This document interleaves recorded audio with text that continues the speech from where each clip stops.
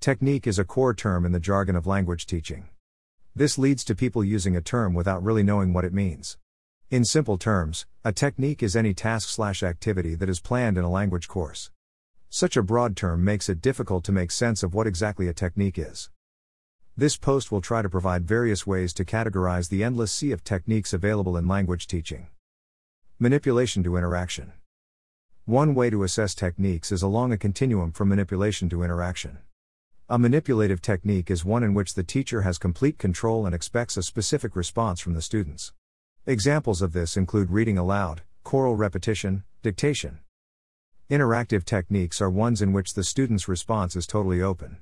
Examples of interactive techniques include role play, free writing, presentations, etc. Automatic, purposeful, communicative drills. Another continuum that can be used is seeing techniques as an automatic, purposeful, or communicative drill. An automatic drill technique has only one correct response. An example would be a repetition drill in which the students repeat what the teacher said.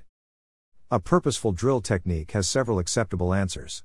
For example, if the teacher asks the students "Where is the dog?" the students can say "It's outside" or "The dog is outside," etc.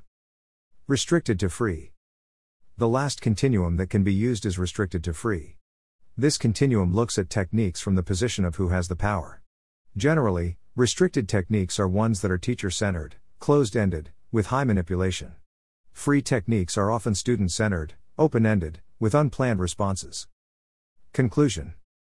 All levels of language teaching should have a mixture of techniques from all over any of the continuums mentioned in this post. It is common for teachers to have manipulative and automatic techniques for beginners and interactive and free techniques for advanced students.